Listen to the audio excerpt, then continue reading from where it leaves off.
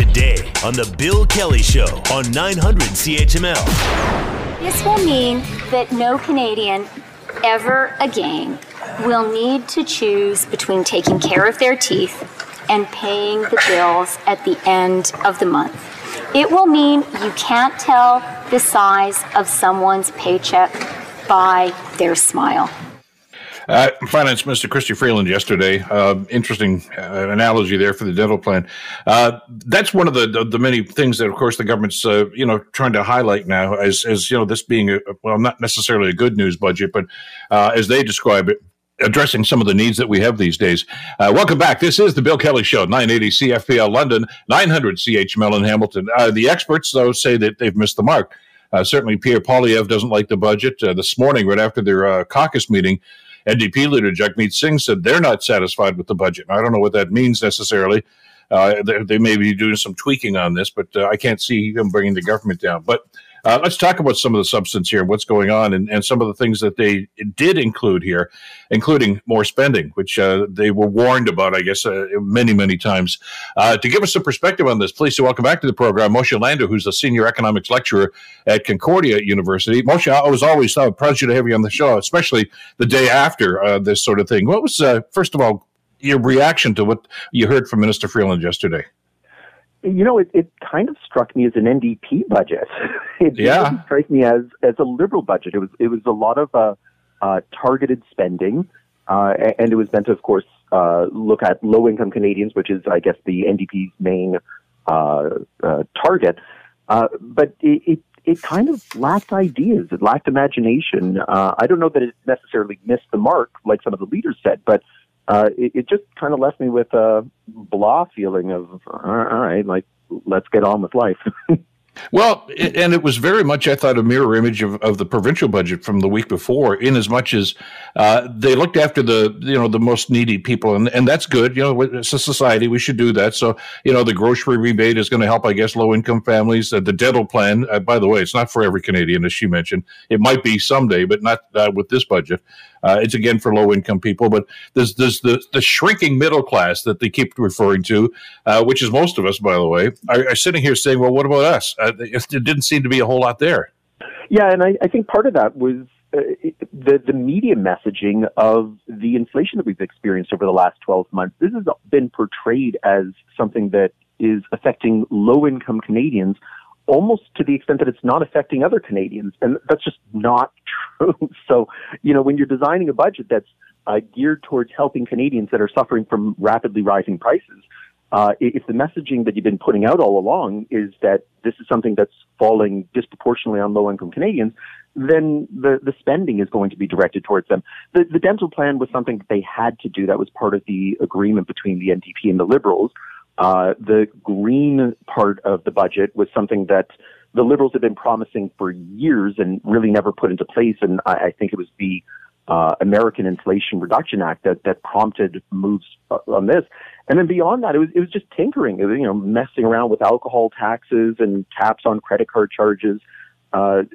It didn't really hit anywhere.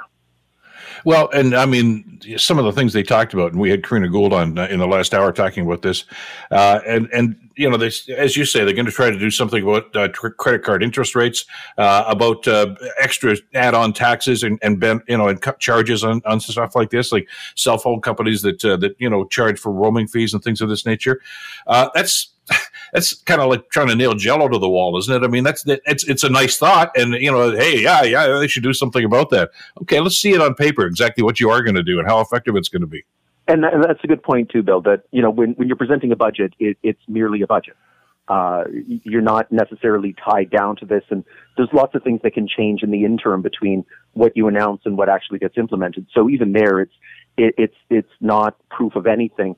I was struck that they're already saying that dental plan, which is far from universal, has already doubled in cost.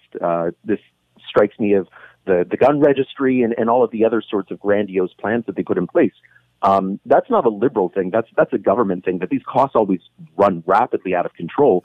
So, to me, the headline story was, what is the actual budget deficit How does it compare to projection? When do you see this coming back to balanced budget? And beyond that, like I said, it was ticky-tack stuff that maybe will help at the margin for Canadians. But, even the GST extension, we're talking $450 at the max end.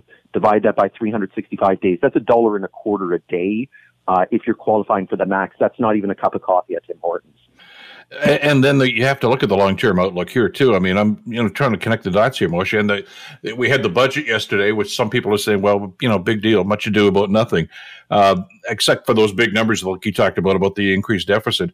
But the other aspect of this is now that we're told that we're probably heading into a mild recession toward this summer months and maybe into the fall. But this is one of the things that we wanted to avoid as much as possible. So as Kevin Page, the former chief parliamentary budget officer said, he says, I think the government's actually trying to tell us they're pretty pessimistic about the next 8 or 9 months. Well, I think they want to give themselves some space over the next 8 to 9 months. The thing with recessions is that they can often be self-fulfilling prophecies. If you go around telling everybody that we're in a recession, then people start behaving like we're in a recession. And that means that we will be in a recession because everybody stops spending and tries to save as much money as they can to withstand a recession. So I get that they don't want to necessarily say that. And the fact is the data hasn't said that we're in a recession.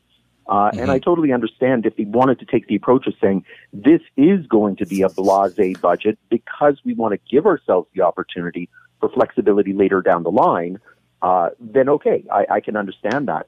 But they weren't even portraying it that way.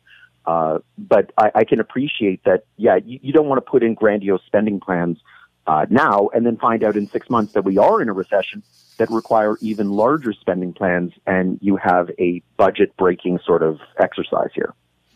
And we talk about the things that the governments are trying to do to help us through this economic recovery that seems to be slowly inching along.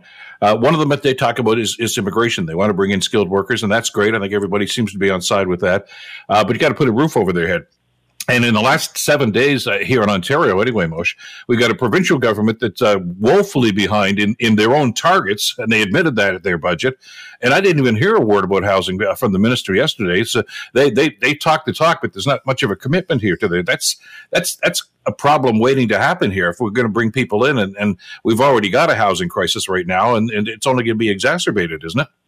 Yes, I agree. But, I've always taken the position that housing is always a municipal issue, much more than it is provincial and certainly much more than it is a federal issue.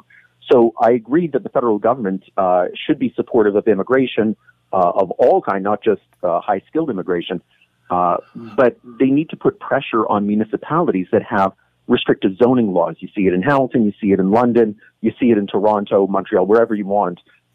When you create these restrictive zoning laws, supply can't keep up with demand. And it's not surprising that a lot of those restrictive zoning laws are coming from homeowners themselves that want to protect the value of their asset. And so they petition their local city councilors to try and limit the amount of new housing because that would push down the value of, if not their biggest asset, their second biggest asset after, say, their pension. So, the federal government needs to apply pressure on the municipalities to try and fix that.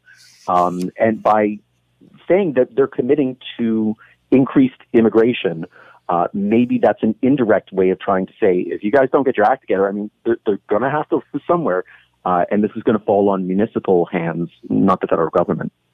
One other thing, too, and again, we're getting into the gray areas here, but they also promised a 3% spending cut right across the board where all government agencies. I think we'd all like to know exactly what that means and what departments and what programs are going to be impacted by that, but they were not very specific about that. Yeah, and when you say, 3% cut across the board, does that just mean that when somebody retires, they're going to leave that job vacant, or they're going to replace somebody who has 25 years of experience and salary with somebody who has no experience? So, the reduction in salaries makes that 3% cut. Or are you actually going to try and find efficiencies to justify the 3% cut? So, it's always nebulous. And when you say that it's across the board, that indicates that somehow all of these different departments have the capacity to cut in the same way because they're all operating the same way. And that's just not true. We could easily make an argument that, defense in this country has to be increased at some point, yet they're under the same 3% cut that, say, the Ministry of Finance would be under.